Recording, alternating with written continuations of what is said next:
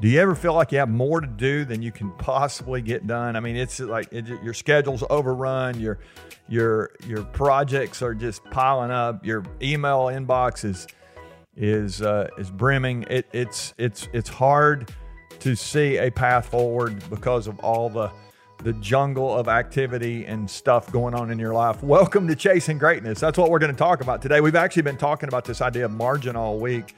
Really, the concept, I first learned it from an author, futurist, a guy named Richard Swenson, who wrote a book years ago called Margin. Book really helped me at the time. I think the context at that moment in my life, this was about 20 years ago, 15, 20 years ago, when I actually met Richard and I guess I should say Dr. Swenson. And so we actually spent some time with him, with our staff, and it really challenged us to think about some of the things we were doing differently. And it's been really helpful through the years to have this mindset of you have limits. You don't have to, not only do you not have to do everything, you can't do everything. And so today, if you come here and you're really feeling challenged, we've used that analogy this week of you're reading a book, and if the words just went off the pages and there was no margin, it would be impossible to read that and to concentrate. I mean, that would be so uncomfortable. And yet, how many leaders am I spending time with right now? Their lives, they're describing this. It's just like, I just feel like there's just not enough for me to go around. My capacity is squeezed to the max. It's like the leadership words of my life are going off the page, and there's just not enough of me. The people who are closest to me are getting the leftovers, however you want to think about that. But it's so easy to know that's our reality and yet not really have a way to handle that. Yesterday, we talked about ruthlessly editing our lives.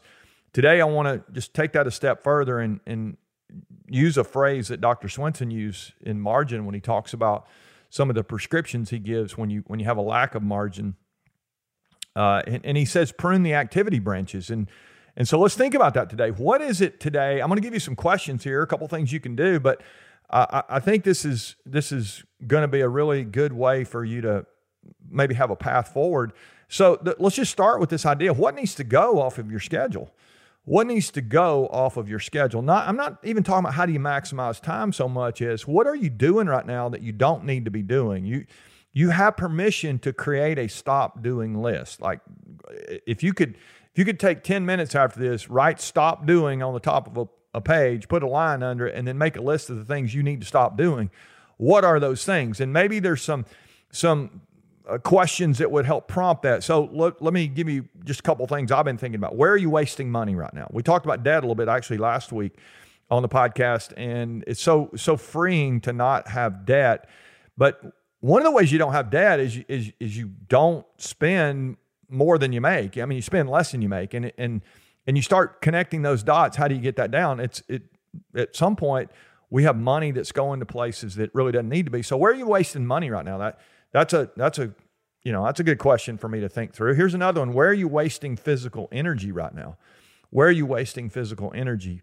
Maybe you don't have enough to, let's just take my situation, for example. If I don't have enough energy to get in the floor and play with my grandkids, or I don't have enough energy to do my work well, I don't have enough energy to help people or to speak. If I'm doing a training workshop for somebody for a day, do I have the physical energy to be crushing that at the end of the day? When you start thinking about your physical energy, do you have enough energy right now to do what it is you're called on to do, to be strong for the people outside of work, not just for a few hours at work, then you go home and unplug and veg out. That's not the mindset we want. We want to have the physical energy we need. So are you wasting some physical energy? You're spending some energy in some places that are draining energy out of you. And truthfully, if you look at the research, you'll discover that when we sit around and don't do anything, we don't move, we don't exercise, we don't rest like we're supposed to, that is a waste of our physical energy. We're depleted because we're not doing the things that we need to replenish. So there's another one. All right, here's another one. Where are you wasting emotional energy right now? There's some things that you cannot change. And I'm guessing if you're like me, you're tempted to invest emotional energy in areas that you really have no control over. And I always say it's like we're battling our circumstances, and if we're not careful, we'll be battling our emotions as well. And so I'm guessing some of you are you're at a point right now where you're wasting some emotional energy on things you can't. I want to encourage you not to do that.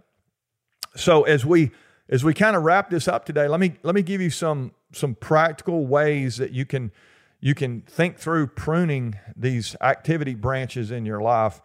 Maybe some of these things we've been talking about. So what's one habit that you need to delete? Let's get real specific here. Is there one habit? Remember yesterday I was talking about, I love the idea of editing a manuscript when I get one written, but I also like that, it's not just moving commas and sending it off and having an editor help me, but there's this delete button. And so if there's things in there that just don't need to be there. Let's just delete that and cut that.